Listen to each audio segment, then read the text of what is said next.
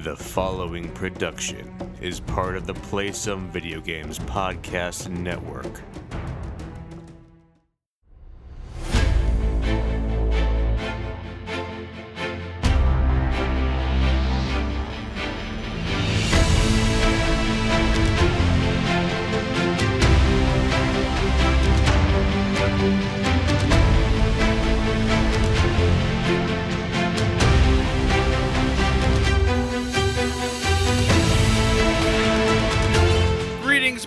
And welcome to Board with Video Games, the gaming podcast that strives for the right balance of coverage for games you play on your table and on your television.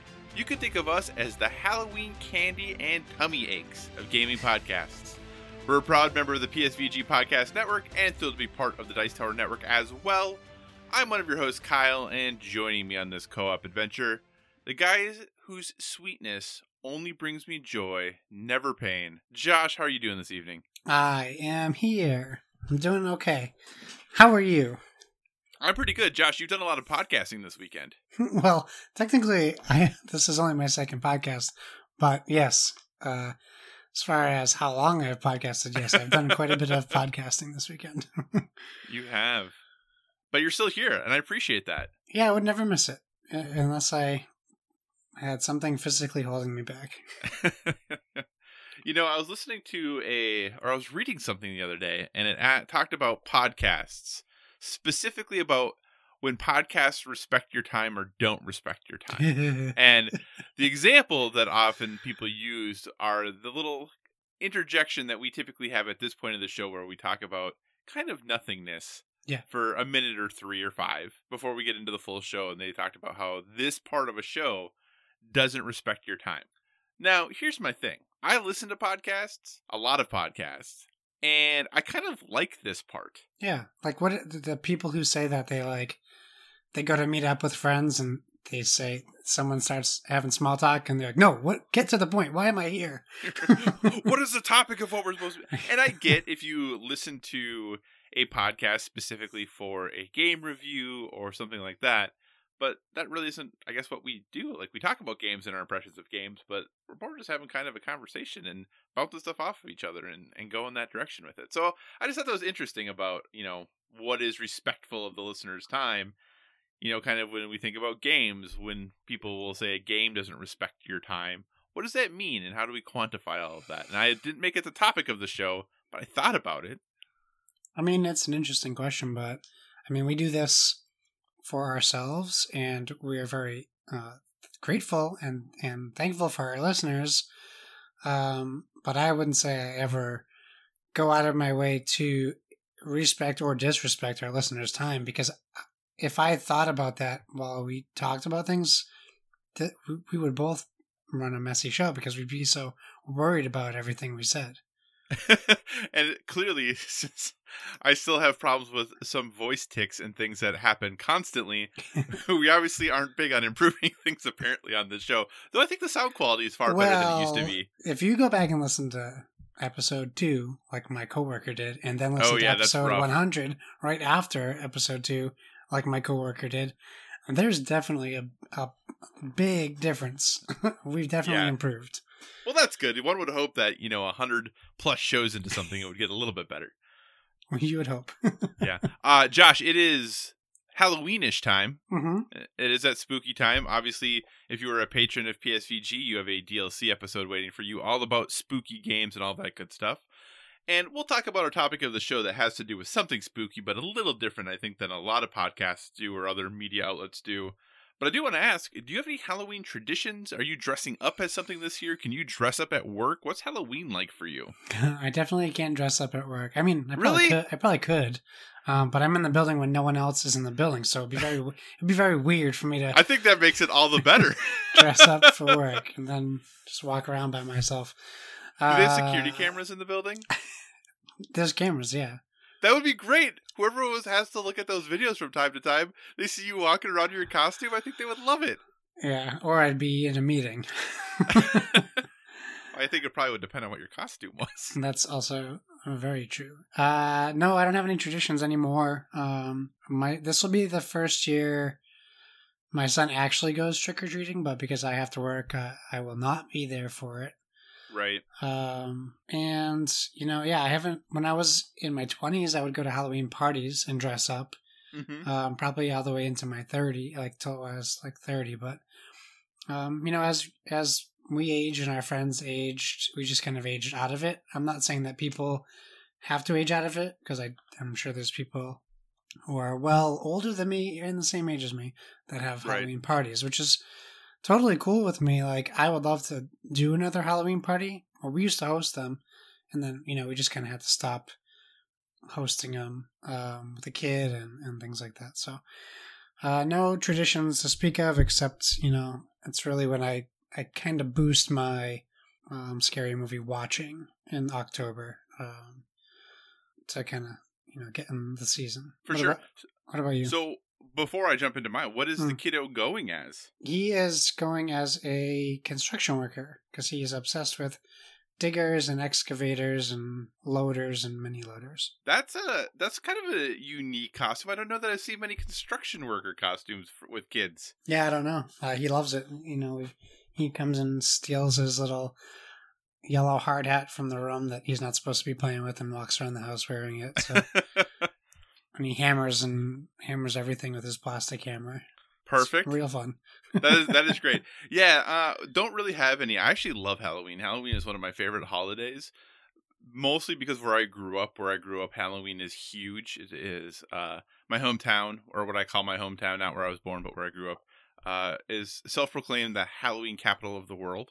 Yeah. Yep, we talked about this last year. So for me, it was a big deal. But yeah, this year, not a lot going on. The nice thing is, again, I know we talked about this about a year ago, but if you're a new listener, the town I live in, and this was new to me moving to Iowa, the town I live in has set trick-or-treating hours that you can only trick-or-treat on a certain time, between a certain time on a certain day. Last year, it was not on Halloween, but this year it is. So at least people are going to be trick-or-treating on Halloween. And, me being the irresponsible member of the community I was last year, I didn't even know what day it was on. Luckily, I already had the candy, but wasn't aware of what day I was supposed to be ready for the kids. But this year it is on Halloween from 5:30 to 7:30. That is when they can trick-or-treat, and that is it. So, yeah, no traditions. I've thought about, decorating the house and all that good stuff for Halloween, but I just really have a hard time spending the money for something that's going to be out for a month-ish. Yeah. And I would want to make it really creepy and scary, but there's a lot of kids in the neighborhood, and my partner doesn't like creepy and scary things. So then that seems kind of, I don't want to make it like a fun Halloween. Who wants a cute Halloween? Nobody wants that. Hey, you get no argument from me. I was waiting for a rebuttal, and there was no rebuttal. No, all the same reasons. I would love to decorate. My wife is bigger on the decorating, but financially it doesn't make sense, and we don't get trick-or-treaters on our street anyways. We used to, but we don't anymore. That may change this year. I'm not sure.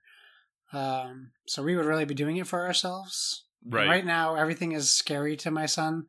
So not best time to do it. Like we go into Target and he sees like a cardboard spider and he screams like he's being murdered. So that's something we would probably want to keep out of the house.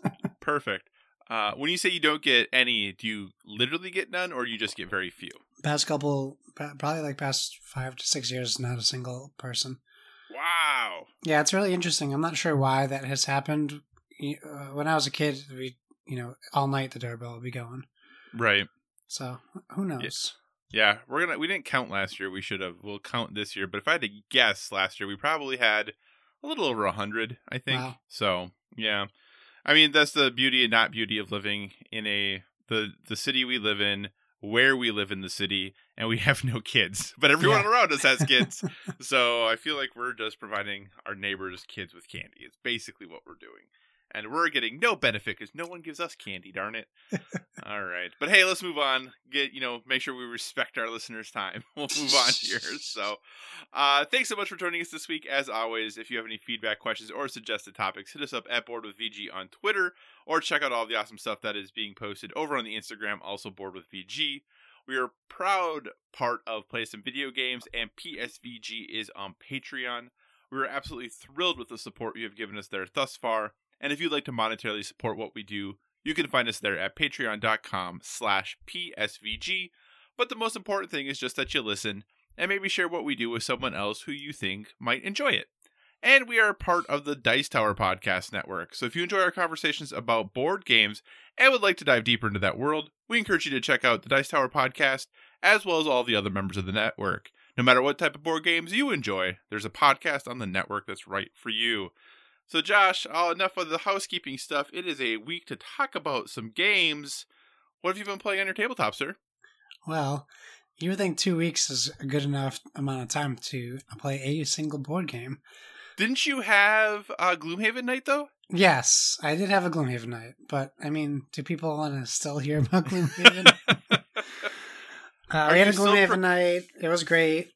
We succeeded, wildly succeeded, which was nice. We're leveling up. We're getting close to retirement on at least one of our 3 characters.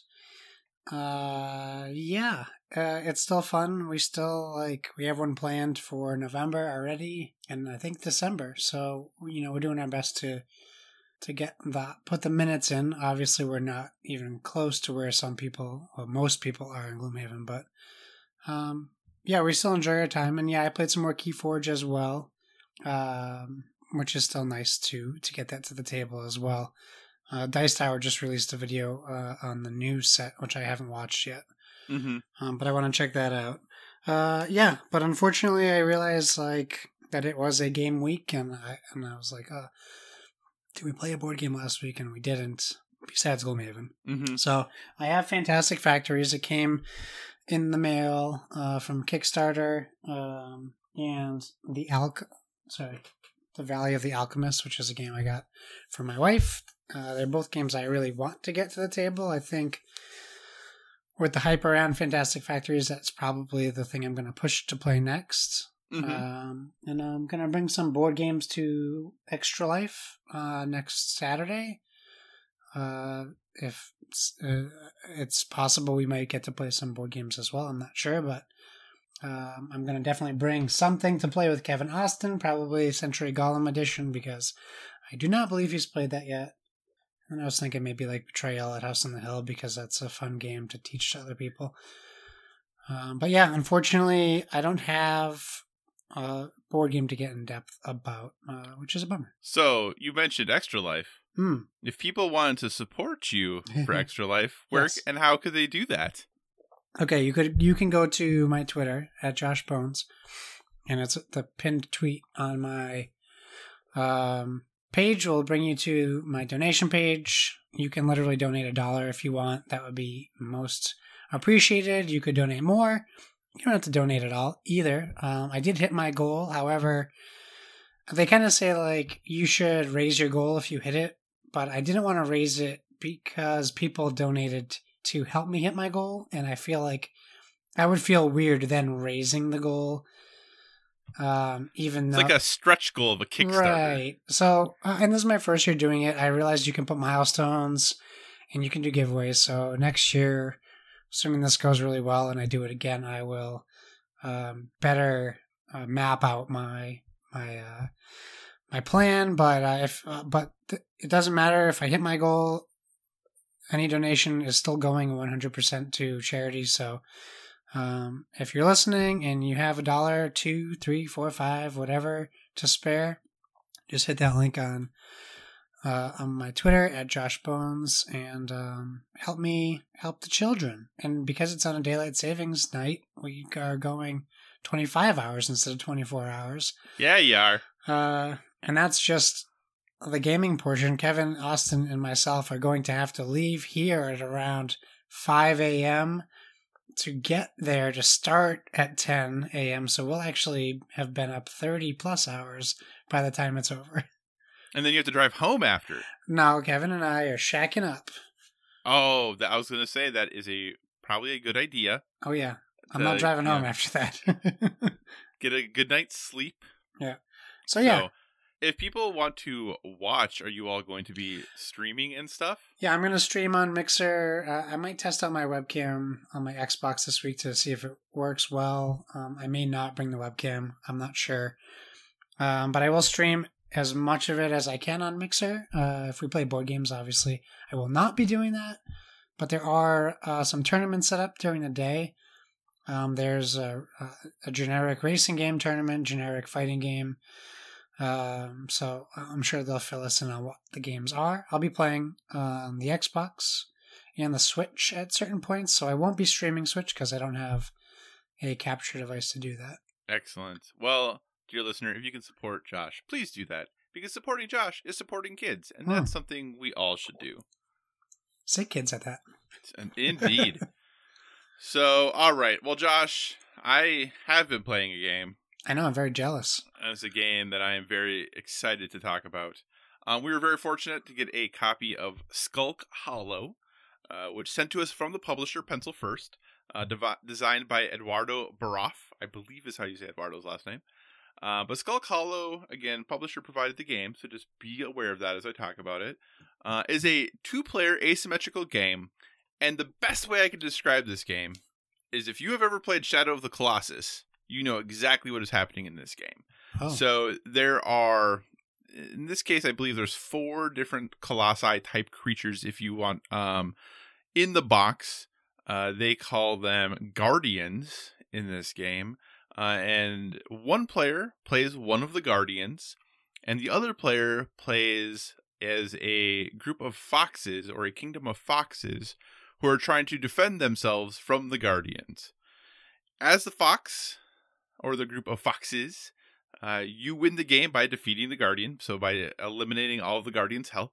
As the Guardians, you typically have 2 or almost 3 really win conditions. 2 win conditions. Either you take out the leader, because when you play as the foxes, you pick one kind of leader card, and if that card ever gets eliminated or that character gets eliminated, game is over, Guardians win. Or every Guardian, so the 4 Guardians all have a basically special win condition. One might be, eliminate 8 units. So there's 2 types of cards we'll get to in a second. But one might be, like I said, eliminate 8 units. Another one might be, collect these 4 runes from different places of the board and then get them back to your lair. So there's different win conditions for the Guardians. And like I said, for the Foxes, it's just eliminate the Guardians and you win. How the game is played is very straightforward. But there's a lot of important decisions to make despite that. So whether you're playing the Foxes or the Guardians, there's a player board for you that tells you how many cards you can have in your hand and how many actions you can take. And then that's what you do. If you can take 2 actions, you take 2 actions. And those actions might be movements, they might be attacks, they might be gaining power that you can use later for additional actions. But that's kind of all you're doing, is you're making some movements, maybe doing some actions and attacking, or getting ready to attack, building up some power so you can attack in the future. But that's all the game is. So it's kind of like this mini chess game back and forth, this mini strategy game back and forth. But when the foxes get to the point of attacking, you have these very large, chunky meeples for the Guardians, and there's a completely separate Guardian board that when moving over the main board, when the foxes get onto the same board space as the Guardian, they can then leap onto the Guardian. So you then actually put the meeple on a separate Guardian board that you can then move the meeple up around the Guardian to different places on it to attack specific things. Nice. And if they attack certain areas and do enough damage to them, it removes certain abilities that the Guardian could have. So, for instance, the kind of base Guardian that you have, one of his abilities is throw. So he can pick the foxes off of him and throw them onto any space on the board. But if you go to the arm that does the throw and you do 2 damage to it, suddenly they can't throw anymore. Nice. And that's really the only way that they can get foxes off of them. So this is what all this game is, though, is this kind of chess game back and forth about deciding which actions to take, trying to be aware of the actions that the other person can take, and setting yourself up for success. As the Guardian, it is definitely trying to decide, when do I be aggressive? When do I go try to do maybe what my secondary objective is? Do I go try to take out the captain? Like, what do I do to try to win this game? And as the Foxes, it's how do I prevent the secondary objective from happening, but also ensure that I'm making forward progress in trying to take out this Guardian. Because some of them, if the Guardian's objective is to eliminate 8 units, well, if you jump up there and get into the Guardian's business a lot, you're probably going to die a lot. So it's really this delicate intricate dance that's happening as you're playing the game. The production on this game is stellar. All of the art is really good. The insert is amazing because everything in the insert tells you there's basically an inlay in the insert itself that's like, hey, this creature goes here, or this guardian goes here. Every guardian and the foxes have their own deck boxes with all of the cards for them in there. Wow. Every guardian has a separate meeple, and then each guardian has additional little wooden figures that it needs to complete what its secondary objectives are. So this game is gorgeous looking. The play is really fun, and I think the cool thing about it is, I think it's $40 is retail. For that, there's a lot in the box. The foxes have 4 different leaders that you can choose as the leader for the foxes that do very different things that makes the feel of playing the foxes very different. The guardians all have kind of difficulty curves for understanding how to play them. So you have, your most straightforward guardians at a 1-star complexity up to 3-star complexity guardians that are very hard to really grok and understand, or more challenging to grok and understand how to play them. So I will say I was a little bit nervous about this game because my Erica is usually not a fan of 1v1 asymmetrical games, or even if they're more symmetrical, as our recent covering of Harry Potter and things like that. But I will say I really enjoyed this game. I think that the ability and the future of what this game could develop into is also pretty exciting, because you could introduce additional factions in addition to the foxes. You could have obviously dozens and dozens of more guardians created if you want to, so there's a lot of room for expansion there.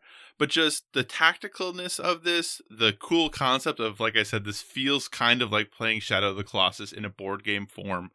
I love this game. I think it's great. It was something that was kind of on my radar, and then in the last couple of weeks has gotten pretty popular, and really you're starting to see reviews hit and impressions hit for it, and it is an absolutely great game. If you look at the general feedback about it, is pretty solid, and I have to concur with it. This game is awesome and is not going to be leaving my collection anytime soon. And it plays pretty quickly, especially once you both kind of figure out the rules and what you're doing. It plays pretty quickly, so it's a really good thing to either start a night with, end a night with, or if you want to switch roles and switch guardians, you can easily play this multiple times in one night and never get bored or never feel like you're doing the same thing over and over again, because with all the flexibility of setup and the guardians and the things that you do, it feels like a different game every time. And it even has a built-in handicap system, so that if someone is a newer player, there are ways that you can kind of give them advantages as they play to balance it out, and that is good either direction, whether they're playing the foxes or the guardians. Nice. So it kind of has thought of almost everything. The only thing that maybe you don't know for that system is how much help they need, if that makes sense, because you basically have there's a way that you can give them additional actions to take, but you might not know how many they're going to need to kind of balance things out. But overall, Skull Hollow, super easy recommend if you're in the market at all for a 2-player board game, and you are fine with being competitive in that 2-player board game. I think this one is great because it really is just playing against that other person, looking at the decisions they made, trying to see if you can make better decisions on your side to win. And I think that there is so much variety in gameplay. It's a super easy recommend. So yeah, I think this is Skull Hollow is a great game, and I hope they continue to support it and release expansions and stuff for it, because I've played through all the things once basically.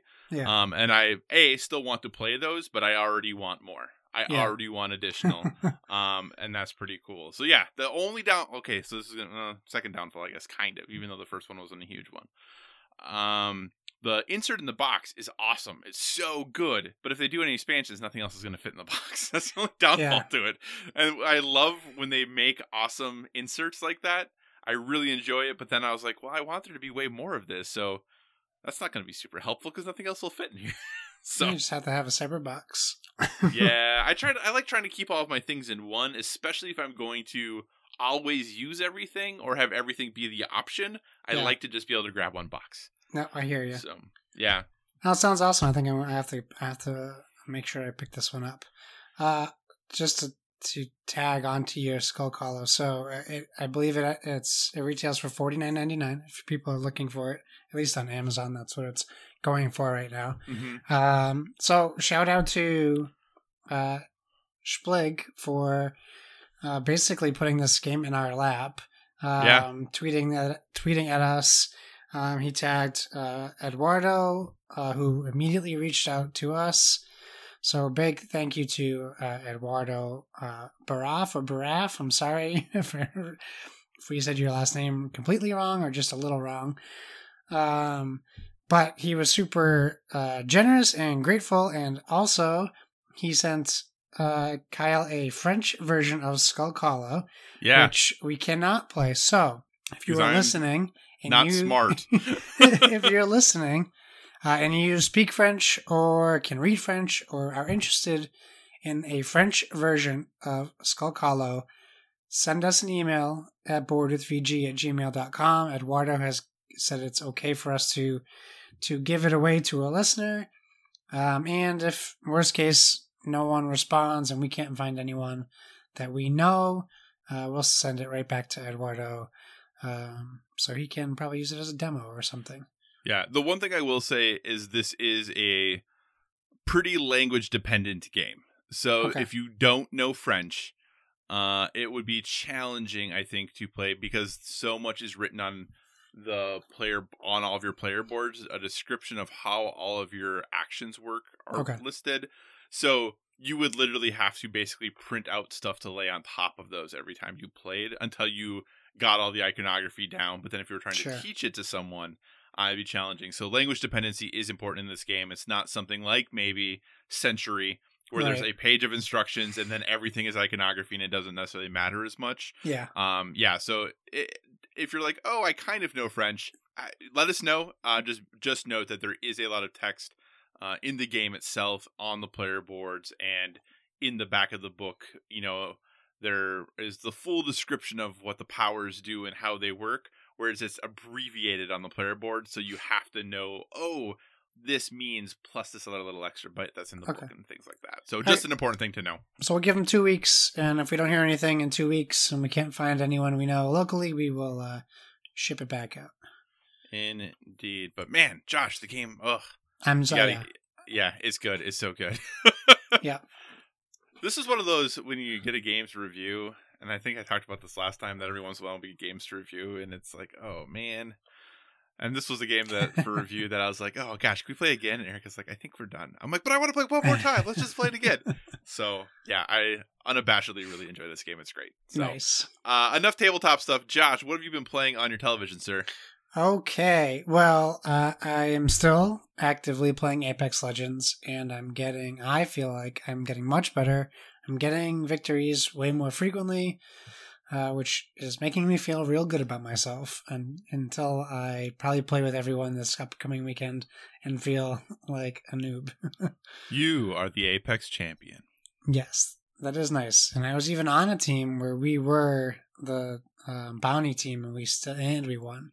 Nice. So that felt extra special. I have also started my journey in Modern Warfare. I only did campaign stuff so far, and I want to say I completed 4 acts, maybe. They're not really broken down into acts per se, but when I saved it and then when I quit, there was 4 icons filled in the campaign page. Yep, I gotcha. It doesn't show you how many more are left, so I don't know how long. I played for a few hours. I don't know how much more is left for campaign. I'll say to the listeners what I said to you in Discord. I really...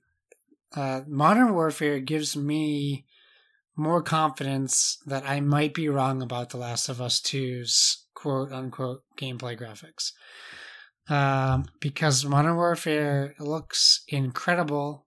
It looks better than I thought a game could look on this generation of hardware.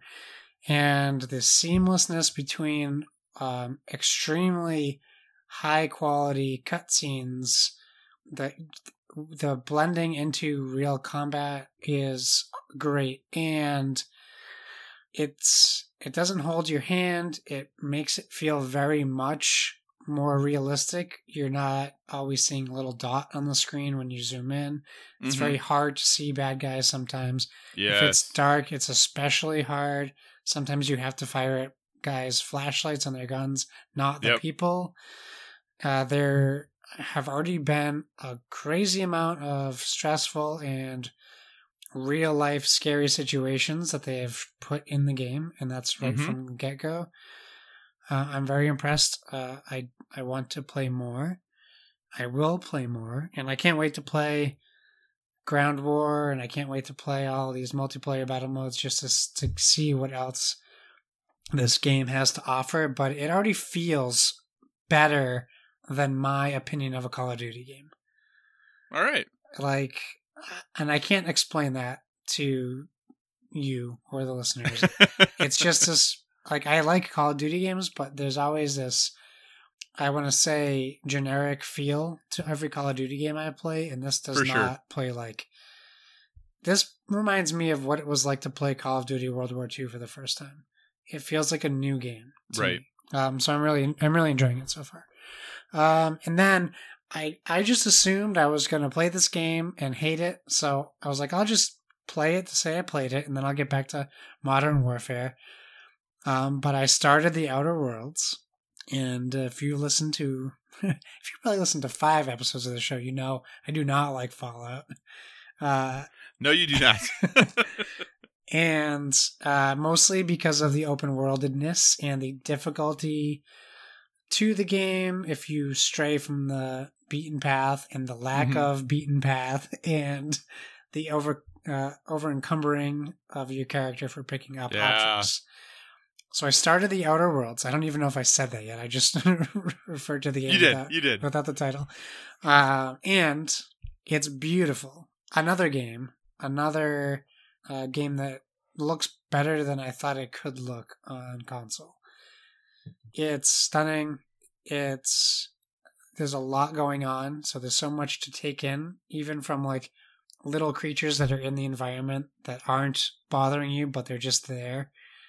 Like little frog, lizard things jumping around, doing their own thing. It's funny. It reminds me. I know that people are going to say it's Fallout, but it reminds me more of Knights of the Old Republic. Meets Firefly. Like, it's basically you can live. In fact, there's part of a ship that is exactly the kitchen quarters from the Serenity, like down to the table, to the kitchen. Like, it had to have been made as like an homage to that show. Right. The combat feels real good. The dialogue trees are, like I said, just like straight out of Mass Effect meets Knights of the Old Republic. This could just as easily be a BioWare game when BioWare was knocking it out of the park. Their inventory slots are way more plentiful, so when I do pick up things... In fact, I started the game, and I found this area where I was able to pick up a bunch of stuff, and I was like, nope, I'm not picking that up, because I probably don't need it. I'm not picking that up. I'm learning my lesson. And then I learned I should have picked it up, because I can sell it at some point.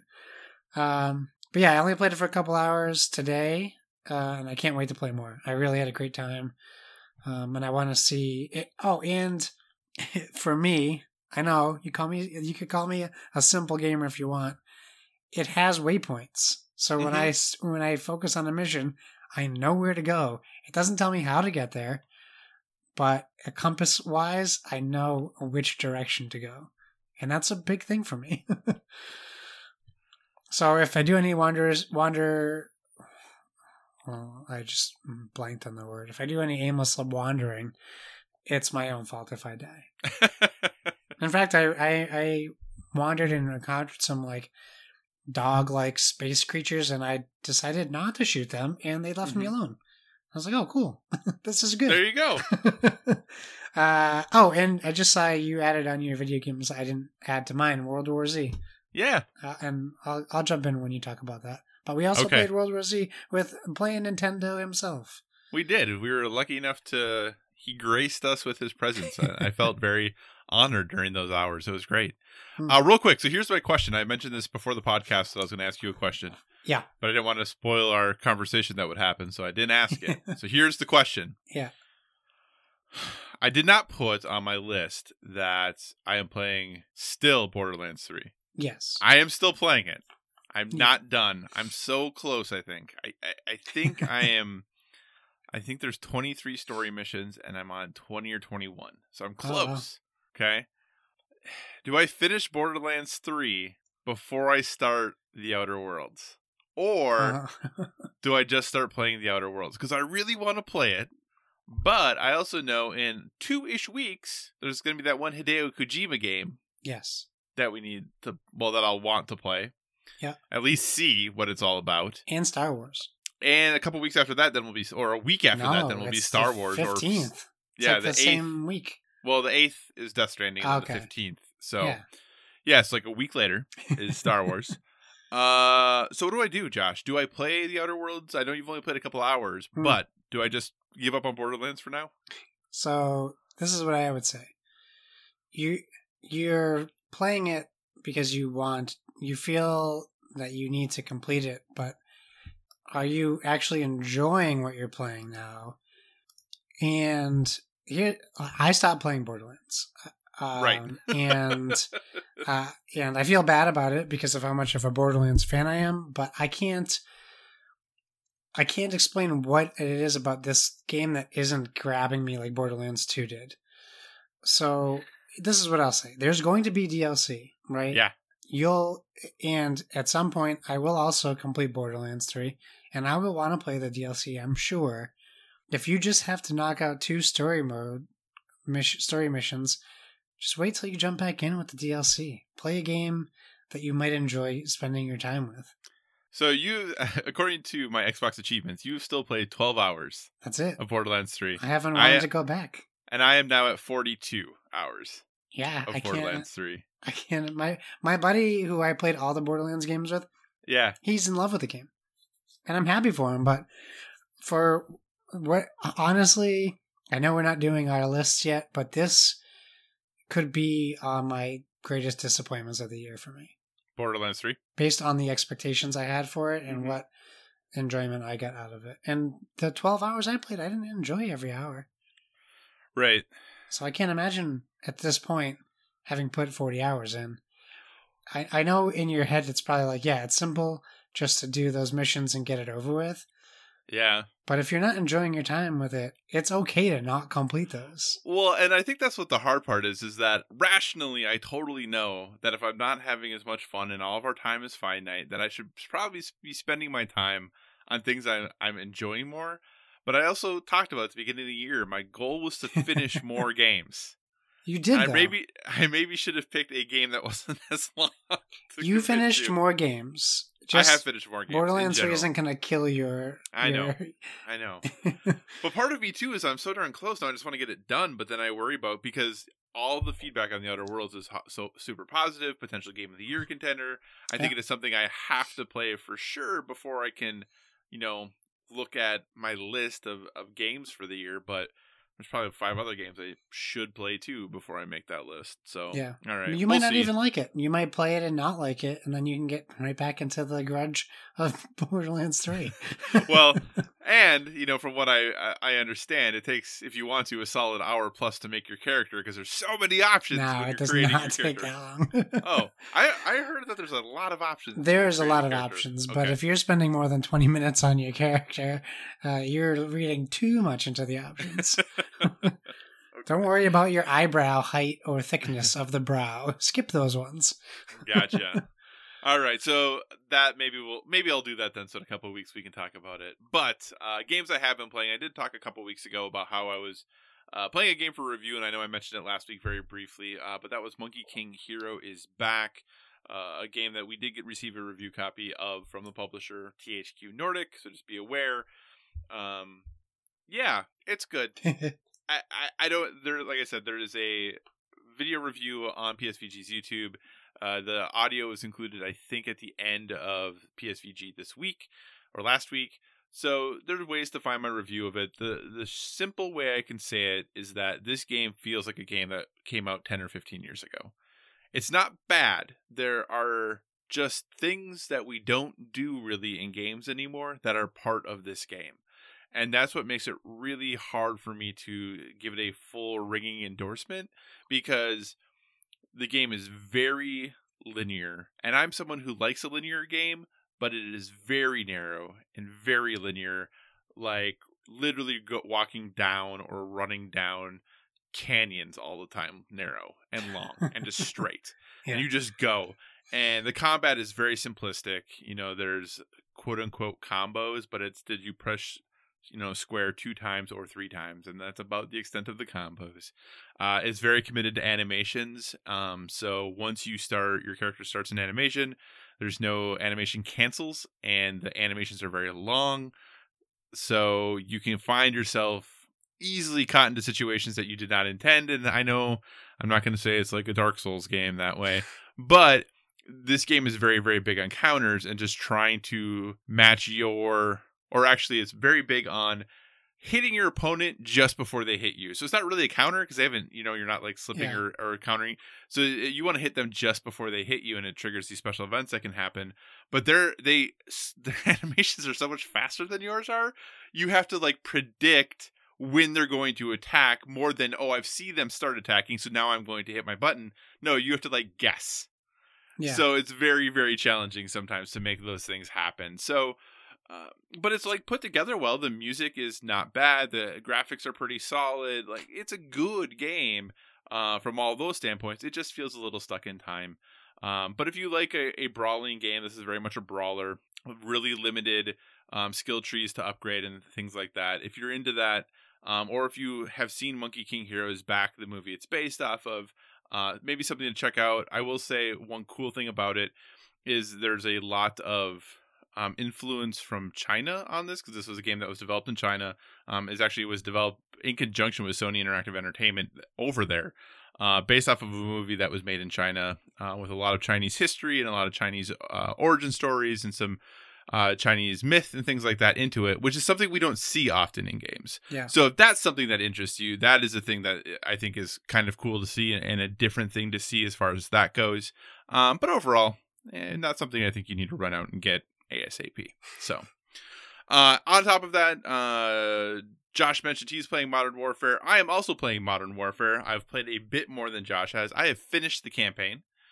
It is not super long, Josh, 5 or 6 hours. Yeah, I figured it would be short. Yeah, not too long. And I agree. The graphics are very good. During the campaign, there are many tense situations. The campaign is full of moments, right? There is no overarching story that's happening. To me, the story is good, fine to good. But the tension that they create in the moments is excellent. The characters I really like. I really like the characters in this game much more than pretty much any other Call of Duty game for the most part. Those games, they try to get you, other than obviously price, they really try to get you into, here's the person and here's who you are and yada, yada, yada. I haven't really fallen into those typically, but in this game, I do like the cast of characters that they have, and I think it's a pretty small group, which I think makes it easier to kind of become part of that. Yeah, and they said that there are some challenging moments in this game, and there might be some controversy. I don't know if maybe those moments got talked about a little bit too much, because there was nothing that made me appalled or made me wince or squirm. But there were moments I was like, oh, okay, we're gonna do that. Okay, we'll try that. So there definitely are some comments on war, chemical weapons, terrorism. Like there's some stuff that is being said about that. So it is interesting, because I think when Game Informer did their cover story on this game, they very clearly talked about how this isn't a political game. I don't know how that answer is even remotely possible. No, even the first mission is politically motivated. So, and maybe they're saying we are not coming out telling you specifically a political message, but the whole game is about politics. The entire gamers need to chill out. Yeah, the whole thing has a political slant to it, if you would. Yes. So Everyone's life is ruled by politics, one way or the other. It is involved in your life. yeah. So, but yeah, overall, I thought it was a satisfying single player campaign experience. You're right, the game is gorgeous. But yeah, I enjoyed my time with the single player very much. So I think it is worth a play for sure. Enough variety of gameplay, great sound, and like I said, there is just a lot of tension in a lot of moments. And they vary it up. It's not just the same moment, or we're going to tweak it and do it a little different way.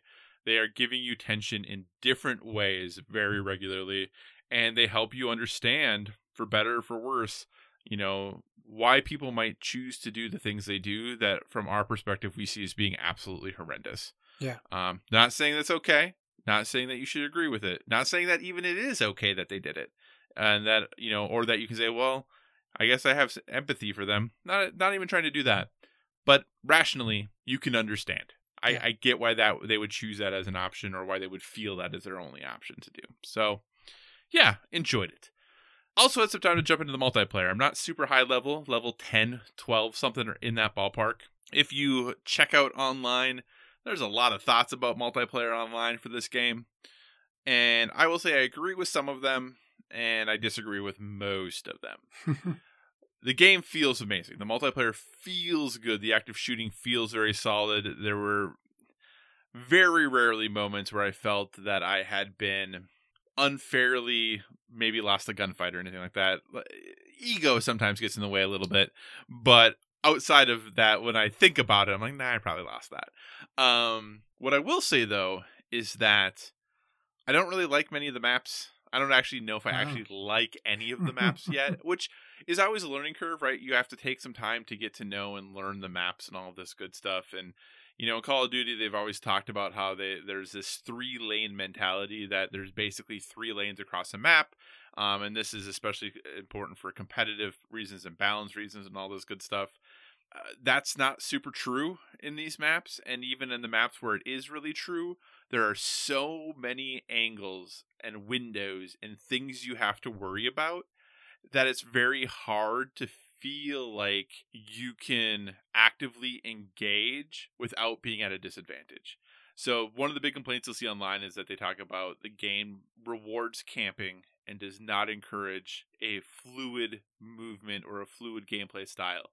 And as someone who plays slowly and methodically, I don't quote unquote camp, but I also don't sprint a lot. I'm moving through, walking my way across the map, doing my thing. I agree with that. It's very hard to effectively, actively engage people, because you can be looking at, 2/3 of your screen saying, okay, I'm going this direction.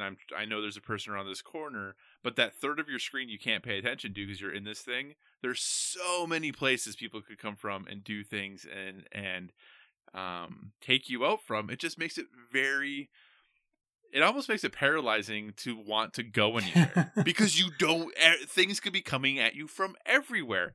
So it's like a real war. Well, I mean, maybe, but it's a game, right? Right? And number 2, the time to death is so quick in Call of Duty that realistically, more often than not, if you have 2 people of equal skill level, if I see you first, I'm probably going to win, right? Right. So that makes it really challenging when there's so many different ways that people can approach an area from, that if I get hit, my ability to turn and do something about it is almost non-existent. The only way I should win that is if that person messes up or is not as good as I am. And you can't rely on those things. Right. So that makes the multiplayer a little bit challenging. And some of the spawns are still really bad. Really, really bad. And I know the white phosphorus is a big deal, and people are talking about whether that should be in there or not. I spawned in white phosphorus, so that was great. So I just spawned into it. I literally spawned into a claymore, so that was cool. I spawned and the claymore was there, so I just blew up instantly. So things like that are happening. Every game that I played, for the most part, has been wildly one-sided, and I have been on both sides of it, where I'm on the team that absolutely destroys, or I'm on the team that gets absolutely destroyed. So I think some of this will will shake out a little bit once people figure out the guns they like and all of that, because I still don't have a setup or a loadout that I feel super comfortable with yet. So I'm still kind of tweaking all those things and getting there. But it's really hard when I have games, like I've had games where I've gone 18-1 or 18-2, and then I've had games where I've gone 3-10. Yeah. You know, so it's one of those things that, and it'll be the same lobby, you know, and it'll be pretty similar teams, and just either what spawn you start in or map side or whatever, things just get super unbalanced sometimes. So, like I said, I'm not as down on it as other people are, but I understand the complaints people who play Call of Duty hardcore and like it a lot. Like, I understand where they're coming from on it. Sure. So hopefully some tweaks and things will be made, but overall, honestly, a little disappointed in the maps, just because for a game series that has had many iconic maps, to deliver this as their multiplayer map suite is a little disappointing. But the 2v2 maps, though, are really good overall. The 2v2 ones are very good, but that's obviously just a small subsection of maps. Yeah, and finally then, World War Z. So this game is on Game Pass, and as we talked about, Josh and I got an opportunity to play it a little bit, and then we also got an opportunity to play it with Donnie. Basically, Left 4 Dead in the World War Z universe, right? That's it, yeah. So I've talked a lot about my games. Josh, why don't you talk a little bit more about your thoughts on World War Z, all of that good stuff? It's fun. You have chapters if you play this, like the campaign version. I believe there's also PvP in the game, but I mean, the appeal of World War Z is, if you've seen the movie, the zombies pyramids, the zombies climbing on zombies, the hordes attacking you, and I think it nails that. It really gets that feeling down of duress, even stress, and you have to be prepared, and that's just part of it. Sometimes you're in a very claustrophobic area where they start funneling in from holes in the wall. You have to, you have objectives you have to complete, and I really enjoyed it. I think it was more fun, I think, for me, because how excited Donnie was, like how much he enjoyed it. I think it made it that much more enjoyable for us. Agreed. At least for me it did. But it's a good, solid, fun game that I think you could kind of just pick up and play if you need a stress release, or if you just want to have some fun and not have to take anything too seriously. Because you will have to repeat missions, and I think that just is known. Like, you expect that after the first time you die. The weapons are varied, and I enjoy them. You level up individual weapons, which is nice, because you can kind of focus on a specific style. Like, Donnie loved the chainsaw, so good for him. Like, I'm like, that doesn't seem practical to me. But I ran out of ammo way sooner than he ran out of gas in his chainsaw. So yeah, there's a lot of different things. There's turrets, there's barbed wire. You can kind of settle down and protect yourself from the horde for as long as that lasts. It's just really fun. It's really cool, and it looks good. It's a pretty good looking game, and I haven't noticed any frame rate drops. Yeah. And there's a lot of zombies on the screen at the same time. There are, for sure. Yeah, it's a good time. I think, we played it because it's on Game Pass. It was a game, though, when it came out in April, it was kind of flying under the radar, but getting some positive buzz about it. And I agree. I think this is a game I will definitely play if you and Donnie are around, or just you are around and want to play. I will jump in. I don't know how much I would play this by myself, because the AI companions you have are not the brightest. Yeah, they're bad. They definitely messed things up for us more than one time. But yeah, playing with friends is great. There is a bit of a downfall to how weapon XP is done, because it is literally for each specific weapon. Yes. So if you want to get better weapons, you have to use a very small subsection of weapons, but you run out of ammunition so often that unless you're buying an ammo box, you're switching to these other things, so then you don't feel like you're really accomplishing a ton all of the time as far as making your weapons better, because you just get a little bit of XP and a whole bunch of different weapons. Yeah. But, and I get it from that standpoint, because, there are things they potentially would like you to purchase to make those things a little bit better. And as a Game Pass game, I don't necessarily feel so bad about that. But if I had paid a lot of money for the game, I might have felt slightly differently about it. But yeah, overall fun. I'm enjoying it. It surprised me how much I'm enjoying it. Something that I think will stay installed on my hard drive for quite some time, just on the off chance that you all ever want to jump on and play. And I think because the learning curve isn't super steep as far as knowing what you need to do. Yeah. Shoot the zombies, get to the point. That's right. Zombies, get to the point. And the controls are basically your standard first-person shooter controls, or third-person shooter controls. So, yeah, it is what you kind of expect the game to be, but I mean that in the absolute best possible way. Yes. Yep. So, awesome. Anything else you've been playing at all, sir? No, sir. All right. Real quick before we go to our topic. Josh, Have you heard these rumors? Oh, yeah. Something will be missing because we're recording early. Is that what you're talking about? Yeah, so I do want to talk about this briefly. So, next weekend, obviously, Josh talked about how he's doing Extra Life. I am going to be at a conference for work. As a result, we cannot record next weekend for our episode that would release the first week of November. So we're recording Thursday on Halloween, our episode for what would be like November 5th or something like that, whatever that Tuesday is. So we're recording it quite a bit ahead of time. And what is happening between when we record and when our episode airs, because it's supposed to be a news episode, we might change that. We'll see what happens since we're recording so early. But BlizzCon is happening in there. Mm-hmm. Josh. Yeah, you mean, I thought you were going to say ChinaCon? Is that what I was supposed to say? No. I get it, but that's funny. So BlizzCon's supposed to happen in there. And I am really interested because I'm kind of bummed that we can't talk about BlizzCon until a week later, basically. We could talk about it Thursday, but I mean... We're just predicting. Maybe that's what our Thursday episode will be, is predicting what happens at BlizzCon, and then our episode releases on Tuesday, and we're just wrong about everything. We'll just do this a straight up news show. Yeah, so at BlizzCon they announced XYZ, and then just everything's wrong. Yep. But yeah, what do you think's gonna happen, man? Do you think there's gonna be lots of protests and stuff? There will most definitely be a form of protest, for sure. That's unavoidable.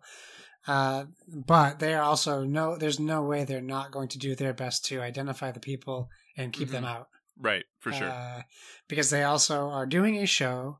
Yeah. And they need to do a good show, and they need to we don't need like people throwing red paint on fur coats kind of things happening while someone's up there trying to talk about this industry. And whether we've talked about it on the podcast or just in Discord, this is a corporation making tough decisions that affect designers, developers, and general nice people.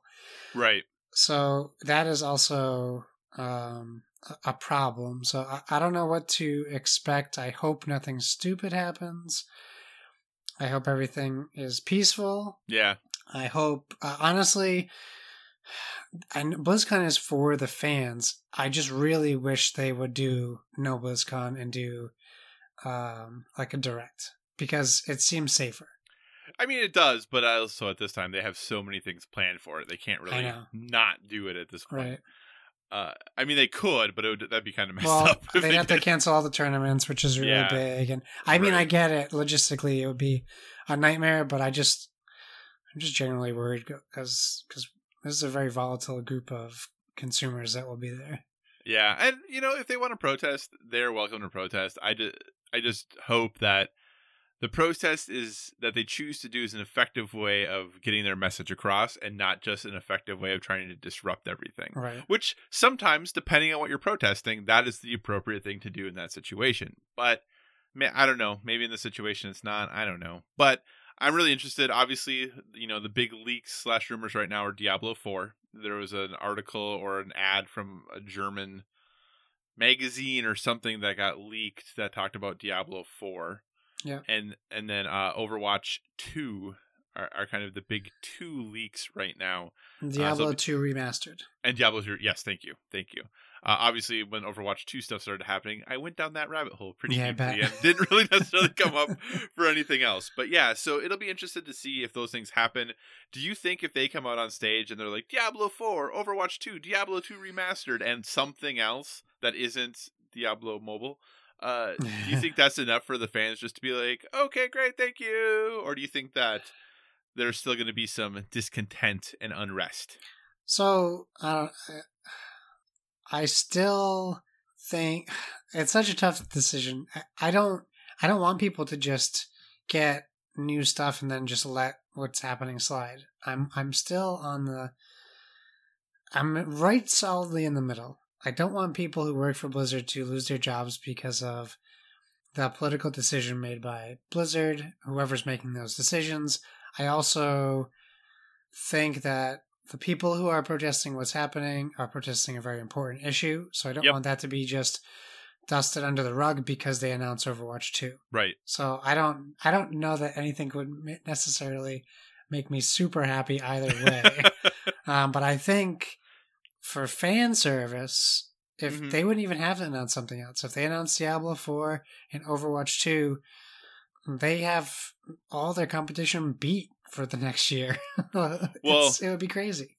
And it's interesting, too, because depending on what part or what rumors you prescribe to, especially, obviously, for Overwatch 2, which is where I'm spending my time looking, some are saying it's going to be out by the end of the year. And that would be insane, but not unheard of. Yeah, because it's unclear right now as to whether Overwatch 2 is going to purely be a PvE game, right, and the PvP part of Overwatch is just going to kind of be part of it as well. Kind of like if you think of, Uncharted has their multiplayer suite. It's like instead of adding multiplayer later, we're just adding the single player later, but the multiplayer suite stays the same. So they keep Overwatch multiplayer, dump in 6 new characters and a new single player campaign. Well, from what I don't know that it'd be 6 new characters. Right. I think actually what it would but something similar to that. It couldn't be one character if they're going to tag it into Overwatch 2. I think it would have to be more than a new character. I think kind of how they're going to get around it is what the current rumor is it's going to go back to the kind of initial incident that happened. So you're going to get young versions of current characters. Okay. So Genji before all of his, before he became mechanical Genji and all of those kind of things. Yeah. So that would be interesting. But, there's another rumor, and this is where things are really unclear, is that there's a new multiplayer game mode coming apparently, but we don't know necessarily if that is exclusive to 2 or if they're pushing everything to 2. So what would that mean for like Overwatch League next year? Yeah. And then how early would they need to get the game out if so Overwatch League teams could practice, or at least make it available to the teams so they could practice on this new format or this new game? Because it sounds like too that the things that I always talk about Overwatch not needing are coming as far as abilities and levels up and all of that kind of stuff that, Dev and those people who are into those style of the game talk about apparently is part of this. But is it just part of the PvE or is it also in the PvP? All of these things to be figured out. So the Overwatch community right now is all a buzz about what all this could mean. So speaking of rumors, did you hear about the TV show thing? The esports TV show? Yeah. Yeah, so it's a sitcom from the writers who did Big Bang Theory, but it's going to have Rick Fox in it as a retired coach of a team. Oh, I didn't hear Rick Fox was going to be in it. And he was also on Big Bang Theory. Yeah, well, because I heard Johnny Galecki was attached to it as well. Is he really? Yeah, so I heard Rick Fox is going to play like a retired coach of a team that gets brought back into it or something. Yeah, well, I have a feeling that if it's going to be from the writers of Big Bang Theory, no one who actually plays video games will actually like the show. Well, didn't we see like a weird TV show thing at the last BlizzCon? Or was that at E3? Oh, that was at E3. That was at Ubisoft's presentation. Yeah, the Ubisoft one, yeah. And I don't know that show ever came out. Well, I don't know when it was supposed to. I think it was going to be on Apple TV, wasn't it? Like was it? TV Maybe network? That's what it is. So, all right. Well, we'll move on here. We're going to talk about the topic of the show. And it's almost Halloween. So, this show releases a couple days before Halloween. And while many podcasts and websites are awash with scary game recommendations, we're going to do things a bit differently. We're going to go and investigate if there are particular mechanics that make us cringe. Are there themes that make us weep? Is there art that makes us run? Yes, we are going to talk about the things that actually scare us away from playing a game in the first place. So we're going to look at those things that if we hear X about a game, it makes us turn and run for the hills. So we'll be talking about this both from the board game perspective and from the video game perspective. I don't know if you have a preference if we just intermix them, Josh, or do you want to start with one group? What are your thoughts, sir? I am open to whatever you want to do. All right, let's talk about board games for a while then. Josh, Cool. what is something when you hear it connected to a board game makes you go, yeah? So it's not necessarily when it's something that's said, but something that is visually seen. Mm-hmm. And Sentinels of the Multiverse is the leading cause of this. A game that I think is just ugly to look at is scary to me, and I typically won't give the game a shot. I did play Sentinels of the Multiverse because it was brought to a game night, but Right. I would never on my own pick up Sentinels of the Multiverse. And there's a game from a big publisher that's coming out this year that I will not name, but it's supposed to be a big game. And not only is the cover art of the box terrible, but all the cards look horrible in my opinion. I will not play that game. And I don't mean to insult the artist because I can't draw a stick figure, so I'm not a art critic. Right. But for board games, just like video games, if it was not a good looking video game, I would have the same problem. But there's so much more, I think, for me, that it has to be visually going on in a board game for it to work than a video game, I think. Well, that's part of the problem with a stylized art style, right? If you choose to go down that route, there are going to be some people who are just not going to appreciate your game as much. Yes, absolutely. Yep. And just like some people have favorite designers, some people have artists that they just don't like their stuff and won't play their games. So I realize it's like borderline superficial of me to care that much about like art in a board game, but I'm not opposed to someone like changing my mind and say you really have to try this game. And then I wouldn't say that if I liked it, I wouldn't say it was bad still because of the art. Right. But to get that initial investment, like something that literally scares me away from a game, is bad art. Right. Okay. And you mentioned this game, so why do you hate Sentinels of the Multiverse so much? I know we've talked about that you don't like it many times. It looks like a 5-year-old drew all the art for it. I hate it. Is that why you don't like the game? Yeah, it has nothing to do with mechanics and how the game No, the mechanics are fine. Okay. I tell you, like, it's just one of the ugliest games I've ever played. That's fine. Okay. I just didn't know where all the dislike for that game came from. And the art. I don't genuinely enjoy looking at it while I play it. And when you have a whole hand of cards that you're constantly looking at, art is very important. No, absolutely, 100% is. All right. So for me, and this is almost kind of embarrassing for me to say because it makes me sound like a snob for what I'm about to say. More than I sounded like a snob. Well, I think so. Because anytime a game is introduced to me and somebody tells me it is a party game, I'm out. Really? Immediately I go to, I don't know if I want to play this. But here's the kicker. There's a ton of games that are party games that I really like. Mm-hmm. So I don't know what it is about that term. But as soon as somebody's like, oh yeah, we have this party game, I immediately don't want to participate. And then there's a high chance that I'll play it and like it still. But for whatever reason, when I hear that term, I just want to bounce. And I don't know if it's because of experiences when I was younger or just getting into board games, playing party games that didn't go great, or what it was. Or maybe I'm too competitive and I care too much and I think that no one else is going to take it seriously, so I don't want to worry about that. I don't know, but when I hear party game, I just want to like walk away, slowly back out of the room, do the whole Homer into the bush thing and bounce. Like I don't want to be involved with that. And like I said, I don't totally understand why because I've played a lot of party games that I really enjoy. But that is the one term when I hear party game, I want to just kind of disappear and not have to worry about it. But I know you love party games. I do. And I have a friend who's like you, who he will not play party games. But if we get him to play a game and not say it's a party game, right, he will generally enjoy most of the time. Not every game, but Right. He just doesn't enjoy party games. I think he doesn't like. He's also very competitive, so I don't think he likes the social aspect of it as too, because like party games generally don't stay on track. Yeah, very and true. People don't care if you don't finish the game. Typically in a party game. Yeah, and I think I'm more open to things that are just activities. Sure. But if there actually is a game supposed to be being played and we just stop keeping score or stop doing the how you quote unquote win thing, I'm like, why are we playing this? Like, what's the point? Why are we playing the game? Because it's not a game anymore. Now we're just doing an activity. So I don't know. And I think now when I've been thinking about this, sitting here mulling over, I have a hard time in a cooperative game, since it's all of us typically playing cooperatively, I'm okay if we don't win.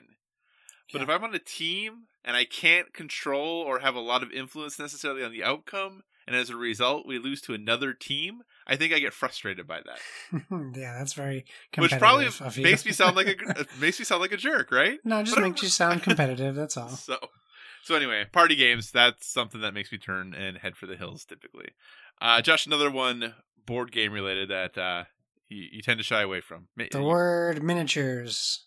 Ooh. Which is probably similar to your party game thing, because there's a whole world of miniatures. However, there's plenty of games now that say miniatures that are really just truly board games. Yep. With miniatures. So I think it's like a polarizing word for me, because I am completely and utterly overwhelmed by the world of miniature games, and I don't want to get involved because of the time suck, the money suck, and space, which I don't have any of those three to give to that world. Right. And I think that fights against my want for competitive games. I feel like miniatures are very competitive from what I know of them. Right. And I get really stressed if a mistake I make can affect the enjoyment of someone else's game. And basically miniatures is the math of board games for me. Yeah. Or it's like the quantum physics of board games for me. Because there's plenty of board games that I enjoy that have math. So it's just something that is completely overwhelming as an idea, and something I just it is literally scary to me. I don't want to enter that world. Understandable. For me, the next one that happens, and this is more when I am deciding whether or not I want to learn more about a game, or when I'm first scoping out a game to see if it would be interesting, or if a game's getting a ton of hype. One of the first things I do is I go to the player count. And if it says 3+, yep, I just stop. Because I have, I think on my shelf, 4 games that I've had for at least 2 years that have a minimum player count of 3 players that I have yet to play. Because when people come over, or when we get game groups together, no, they're just a game that isn't appealing to people, or they just don't feel like they're in the mood for to play. Oftentimes, they're games that people that I play games with regularly have never played, because they're in the same boat that, oh, I've played X game because I can play it with my partner or my other friend, but I've never played this game because it requires 3 or more players. Yeah. So as soon as I see that 3+, and I recognize that for a lot of games, that's definitely the best way to play them, or the only way to play them. It immediately makes me, if I'm at a game store, I put the game down, I'm back on the shelf, slowly back away from it, and just go look for something else, because I can't make those investments anymore. It's because they don't happen. And they could be great games. They could be absolutely amazing games. It has nothing to do with how good the game could be. Just, I know the reality of my situation, and it scares me away. I hear you. Okay. Well, my last one for board games is also my first one for video games. Ooh, a double. Yeah. And it is, and in fact, it's almost universal to media. If you tell me I have to dedicate a certain amount of time to something to enjoy it, I am immediately turned off. If you say to me, hey, did you play Fallout? And I'm like, yeah. And I really didn't like it. And then you're like, well, yeah, but you got to play like for 6 hours before the game gets good. Or said board game. You got to play like 3 or 4 games before you really like get the feel for it and enjoy what you're doing. No, I have way too many other options and things I could be doing to maybe like something more after dedicating more time to it than I dedicate to other things once. Right. And the same thing goes for movies and TV shows. Except I feel like in movies and TV shows, it's a little easier because you're not physically doing anything. Mm-hmm. So it might be a little easier to give it a shot. But if I don't like a board game, there's a chance I'm not going to try it again. Definitely not 3 times. Right. So if you're telling me it takes 4 to 5 times before I enjoy it, I'm not going to play that game. It's immediately turning me off. So to keep it into topic, it scares me away from it. And the same for video games. I just don't. I don't want that. I play like Game Pass is great because I install 4 games. Mm-hmm. I play 20 minutes of each game, and I just did it the other night for Steam. I went through my Steam library again. I popped every game I haven't tried yet, played it for 5 to 20 minutes. If I enjoyed it, I kept it on my computer. If I didn't think I would play it more, I deleted it. Simple as that.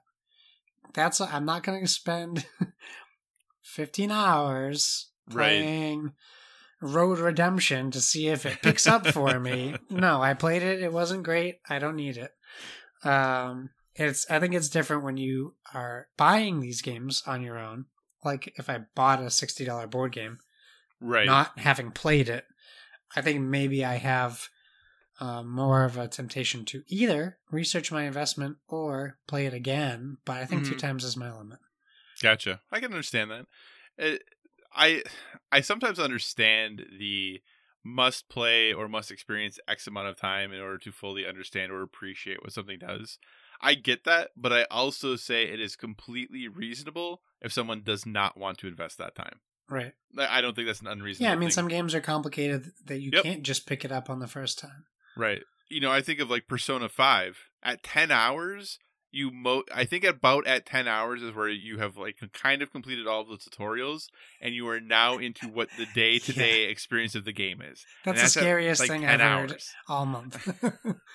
Which is me terrifying. Finishing the Modern Warfare campaign twice, Yeah. So, but yeah, okay. For me, my last board game one this is one of those things that I actually really like it, but I probably like it too much, so it causes bad things, if that makes sense.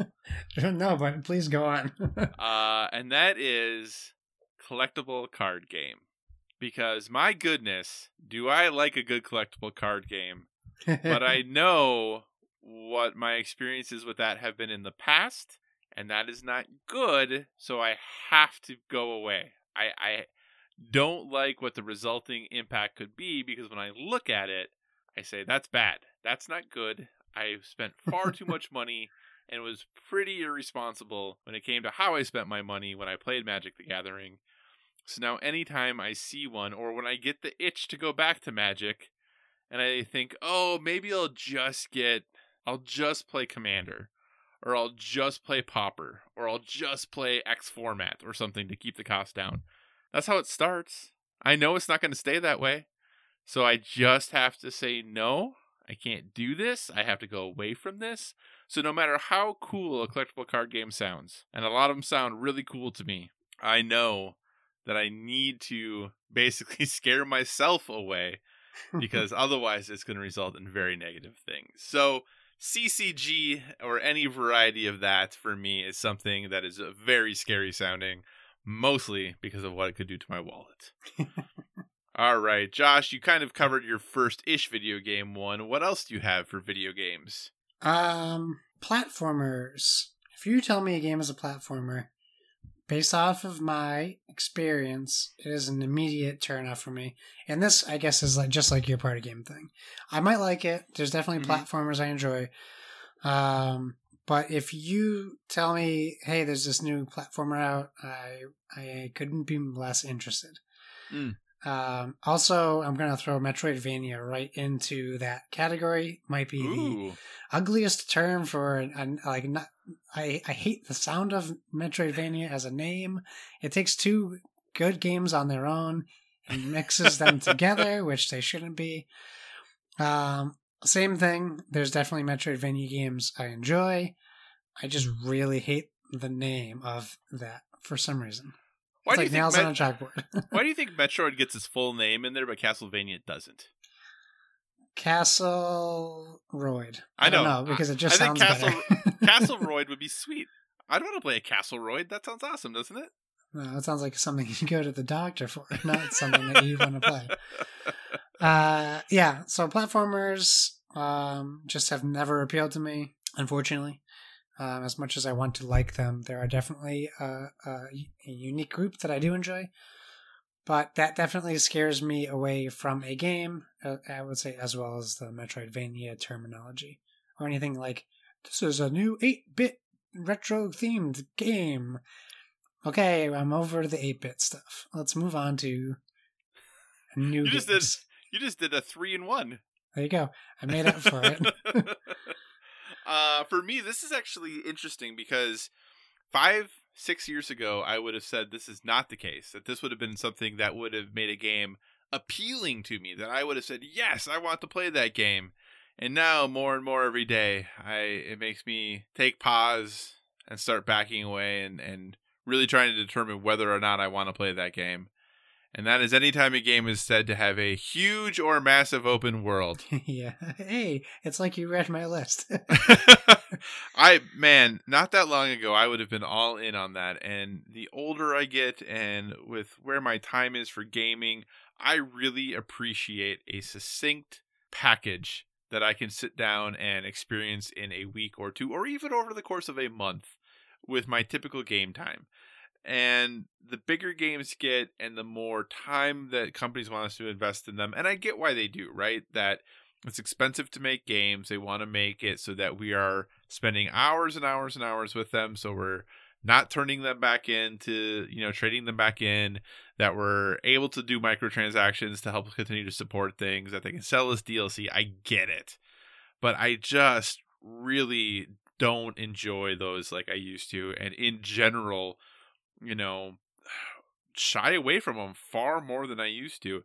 I really like Assassin's Creed Odyssey still. Like, I think it's a great game, but the size of the map is extremely daunting to me, and that's why I put it down and go away from it as often as I do, because I know I can get this other thing done where I'm 40 hours into that game, and whereas it doesn't feel like a drag like Borderlands does, but I know I'm nowhere near done. Yeah. But part of that's because it's easy to put down because I know I'm not close to being done with it, because I know I have at least double that time left, to finish it. So yeah, massive open or huge open worlds immediately make me run in fear. What is your next one, sir? So my next one is in the mechanics category, and it's any game that forces me to change characters in game, and that also, I'm trying to explain it correctly, where it's necessary that you have to be multiple characters to achieve objectives. So, like I just played a PC game yesterday where you have one character in this game who is physical attacks, and he can break down doors, and that's what he does. But there's also another character you have to switch to when you're in a room where you can't get out of, because she can go through walls. Mm-hmm. And then you have different attacks, they're weaker attacks, their range. I don't like, I guess when I play a game, I prefer to invest my time in one character and not be forced to change characters. Right. I think it might be different. Like obviously fighting games are different where you want to play multiple characters, but you're doing that in single serving, like pieces. Like you're like, okay, play a Sub-Zero. Now I'm going to play a Scorpion so I can master them. But it's not like Tekken Tag. Like you have two, like if we're going to use fighting games in this, you're still picking the two characters you're using. It's not like there's definitely been older games, maybe like Fighting Force. I don't know if you remember that, where certain characters are needed to do certain things to progress in the game, or even like some of the Ninja Turtles games, the later ones where you'd have to switch between the turtles to achieve objectives. Like, it's just for me, there's nothing appealing to that, and I'm not sure if that's a me thing or if other people feel the same way, but it's kind of I don't know, frustrating to me. It's not even like Final Fantasy, because I can think like people might think I don't like Final Fantasy because you have right, but you're controlling them all at the same time. Right. But what did get frustrating to me was when I have a full party, but there's characters I want to use that I can't put in my party. Yeah. So there's definitely times in Final Fantasy where that is a real problem to me. Right. Especially like if I need a character who's great at healing, and then I also need a character who is strong in like flame damage, and I can't have both in my party. Right. I have to take out an important element of my party. That stuff is very frustrating to me, and I think I'm at the point where that would scare me off of games now. Gotcha. All right. Mine is actually another way that I interface with games, and it's something I should like, but I just don't. Anytime something is described as a strategy or tactical RPG, I just, as someone who plays a lot of board games, you would think I would be down for that. But for whatever reason, I am not when it comes to, and that's why I haven't played like Fire Emblem or these games, because I just don't really enjoy that type of video game. And I don't know why, or if you want to call it a tactics game, I just don't, they don't scratch that itch for me, and I see them and I just don't have fun when I play them. So I just try to stay as far away from them as I can. The only potential exceptions to that would be like Valkyria Chronicles. I think those games are pretty fun. But outside of that, I hear that and I am immediately just noping out of there. It's not a thing that I'm going to probably enjoy. So, how many more do you have, sir? Well, I have one more, and then, open world games is like another one, but you kind of hit that nail for me. Perfect. Let's each do one more and we'll call it. All right, so my last one for video games is probably my biggest pet peeve for video games, specifically console. It's PC games that were ported to console that have terrible controls. Specifically, and I would also include maybe some of the new board games that have been poorly implemented into the video game atmosphere. Games that clearly need a mouse and keyboard to play, or games that clearly took the UI from a PC game and ported it over to a console, and any RTS game ever on a console. And I enjoy Halo Wars, but that is not a game. I did not play Halo Wars 2 because I played Halo Wars, and the whole time I played it, any enjoyment I was getting was removed by the need to use a mouse and keyboard. Right. And maybe that's because I was a PC gamer and I'm bringing that like stereotype with me and that knowledge of how it could be better. But there's also like lazy porting of PC games to console also, where it doesn't look good, or you can tell they haven't updated the graphics or remastered it, if you will. Or like any game where you turn on your Xbox and there's a mouse pointer on the title screen for your navigation. That's not, console gaming has surpassed the mouse pointer. Right, for sure. So that has always really bugged me. All right. My last one is one that is probably going to sound a little mean, and I don't mean it to, because this company has definitely produced games that I really enjoy. Microsoft. No. Oh. I said they produce games that I enjoy. No, I'm kidding. I actually like a lot of Microsoft games. I'm totally kidding. I like a lot of Microsoft games. Anytime the word Bethesda is included with the game. Now let me explain this though, because this doesn't necessarily have to do with Fallout 76, which, my goodness, Fallout 76 has season pass. Whew. Or not season pass, but the priority membership, whatever thing. That's a whole other thing we could talk about. Bethesda does an amazing job of getting me really excited about their games. I think from E3 this year, of my top 5 favorite moments of E3, I think 2 of them came from Bethesda's conference. I love the two mainline Wolfenstein games that have come out. There are things that Bethesda does that I really, really enjoy.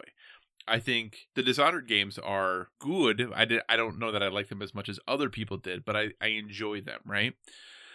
But almost everything Bethesda has ever done, I am more excited about it than maybe what they're able to deliver. And I think in some ways, like I said, it's kind of their own fault because they do a really good job of getting me invested and excited about what they're going to do.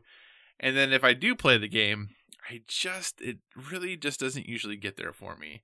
And like you, not a huge Fallout fan. Yeah. I have a less high enjoyment for things like Skyrim than most people do.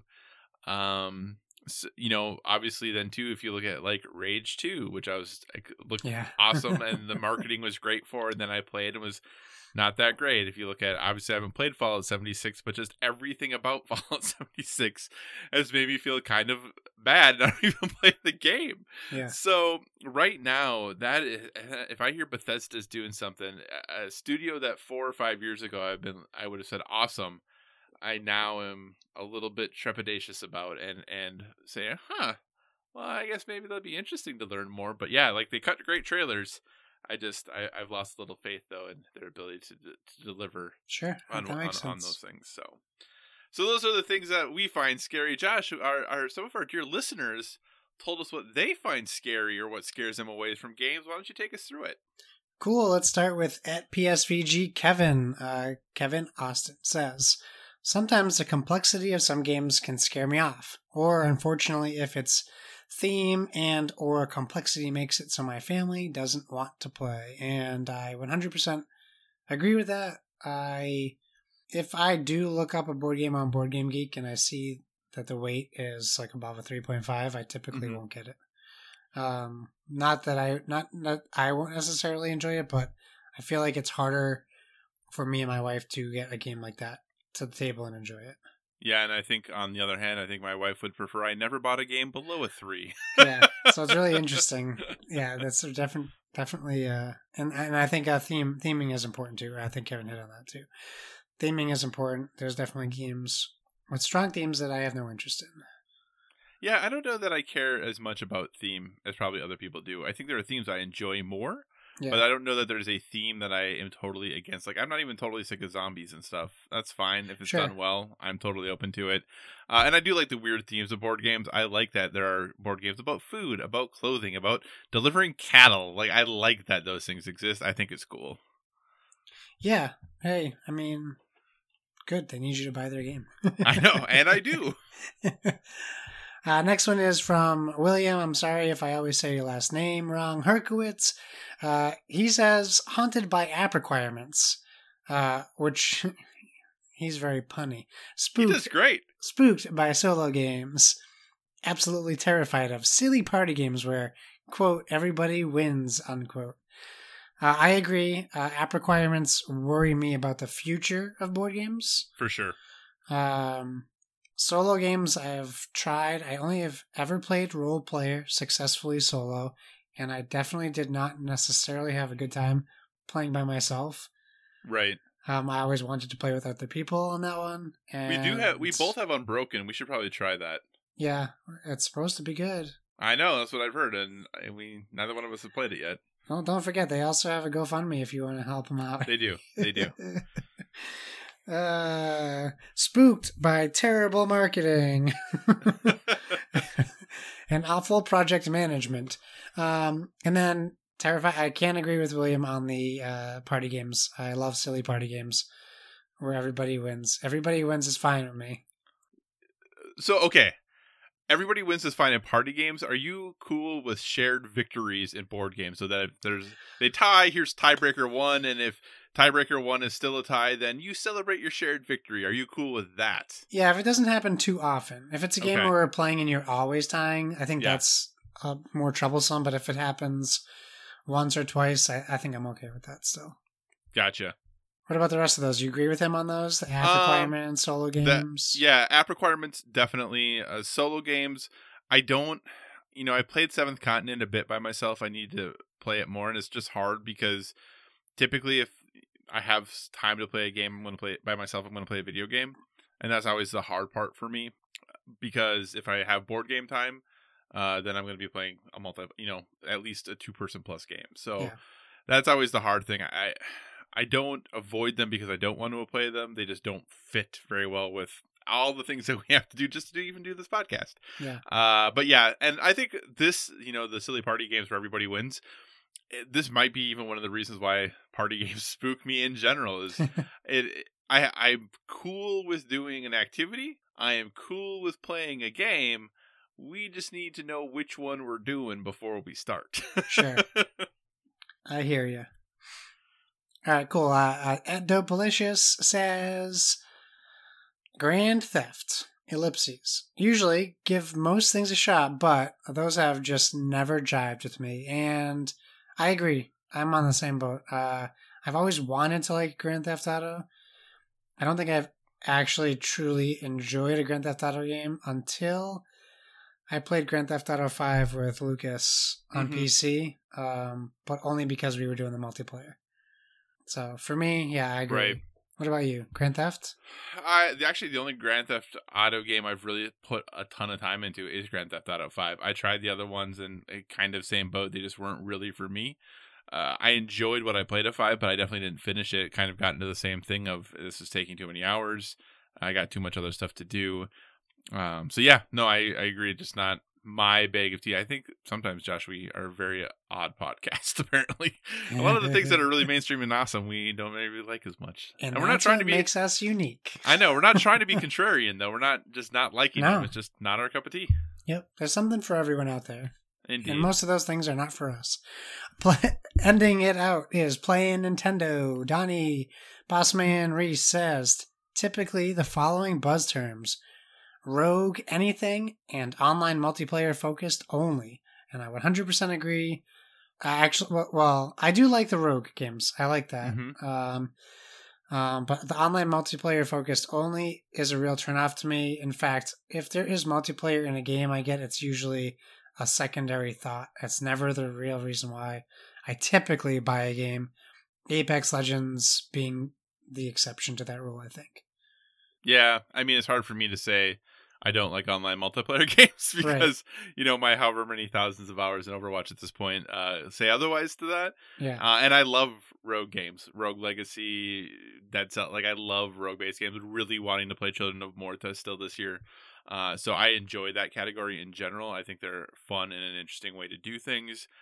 So, as is often the case, Donnie and I disagree about things. So, and those are all of our listener replies. Awesome. Well, thanks so much, everyone. We always appreciate when you're communicating with us and letting us know what your thoughts are at BoardWithVG on Twitter or email address boardwithvg@gmail.com. We love when you're part of the show. Well, Josh, we're kind of getting to the end of the podcast here, so let's wrap things up with a well-rounded life recommendation. Obviously, we're a gaming podcast, but Josh and I do other things too.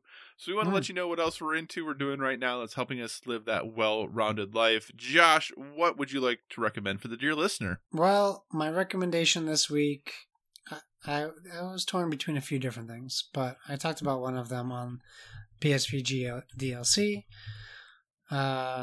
Which was the movie Creep, which I would definitely say is an interesting watch. But my pick for us is The Watchmen, the series on HBO. I would say, so it's technically it's in the future from the Watchmen movie. Mm-hmm. However, it's actually not really beholden to what you know about the Watchmen movie. It sets itself apart while remaining in the same universe. So, if you maybe liked the graphic novel more than the movie, I still think you might enjoy this. However, if you enjoyed the movie, I do think you will also enjoy this. It's very well written. Obviously, I'm basing it off of one episode. Mm-hmm. The second episode has just aired an hour ago while we were recording.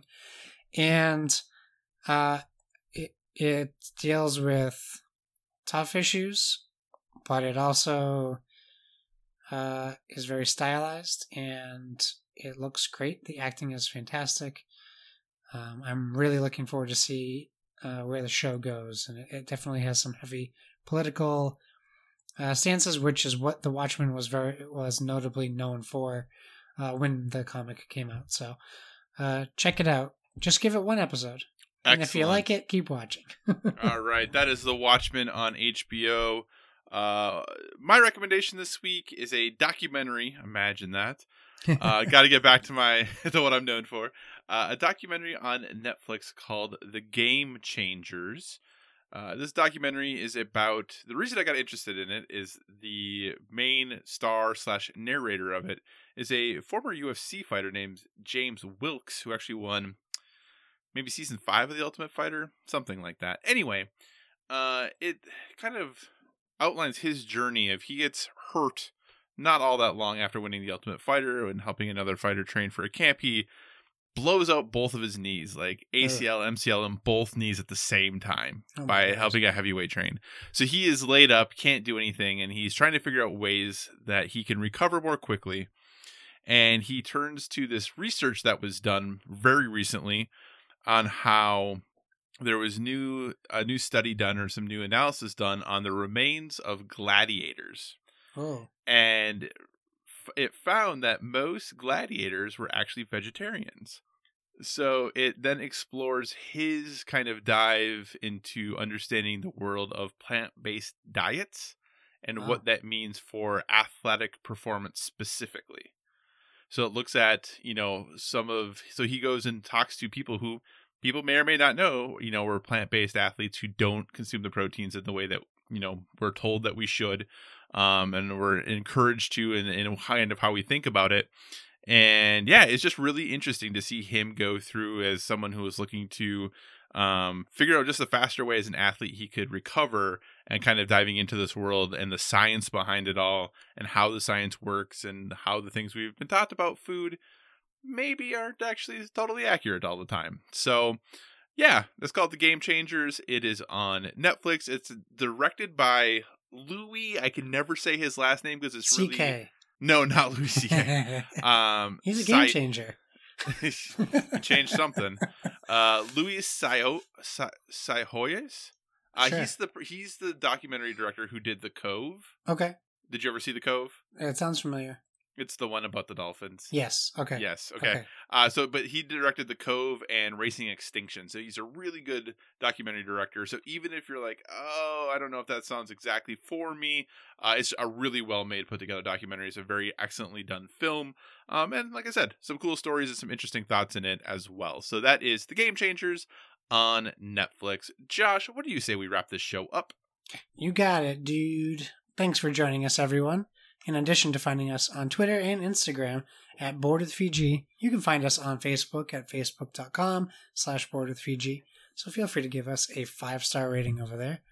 Also, if you want to communicate in the more long form, or you're just not feeling social media, please feel free to send us an email at boardwithvg@gmail.com. We tag our stuff with #BoardWithVG, so please use that hashtag as well. Let us know what you're doing on the social medias. Whatever podcast service you're listening to us on, we encourage you to give us that stellar rating. That is whether you're downloading us from the PSVG feed, the Dice Tower Network feed, or our very own standalone Board with Video Games feed. Once again, the last time I'll plug it because it will be too late, probably by the next... Well, it will be too late. It would be, yeah. This coming weekend, I will be participating in Extra Life, which is a marathon of gaming that I screwed it up already, where we raise money to donate to local children's hospitals. For me, it's Boston Children's Hospital. And if you go to my Twitter at Josh Bones, you look at that pinned tweet on the top, it'll give you a link to my page. My page also has a link to my Mixer account, which is where I will be streaming. So you could also go to that page on November 2nd when we stream, starting at 10 a.m. and ending at 10 a.m. on Sunday. So it should be fun. I'll be there with Kevin Austin. I'll be there with Sean Capri. I'll be there with Mr. Badbit. I'll be there with a bunch of friends of our podcast, people that are supporters and listeners. Skinny Matt's going to be there. Matt Knight from Discord. So it'll be an interesting experience, and I'm looking forward to challenging myself to do something I enjoy for a lot longer than anyone should do it for, to raise money for children who might not ever get the ability to do that. So, like I said, even if it's $1, just send me $1. I'm not going to be disappointed that it's $1 because it's better than nothing. So if you can send me $1 or more, that would be awesome. Just follow that link on my Twitter, please. Awesome. So yeah, please do go support at Josh Bones. Look for that pinned tweet. Help him out. Help him help the kids. Yeah. That would be awesome. If you want to talk to me, you can find me on Twitter, Instagram, PlayStation Network, Xbox Live, Board Game Geek, all at Psychocross, CYCOCROSS. As one final reminder, our next show will be a bit of a different show. I don't think we'll do a traditional format, but I don't know exactly what it's going to be yet, but we'll do something a little different since we're recording so early, but we wanted to make sure we're going to get you a show on time next week, so just know that as we get to that.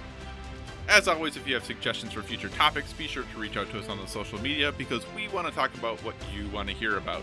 And remember, everyone, whether it be board games or video games, never stop gaming.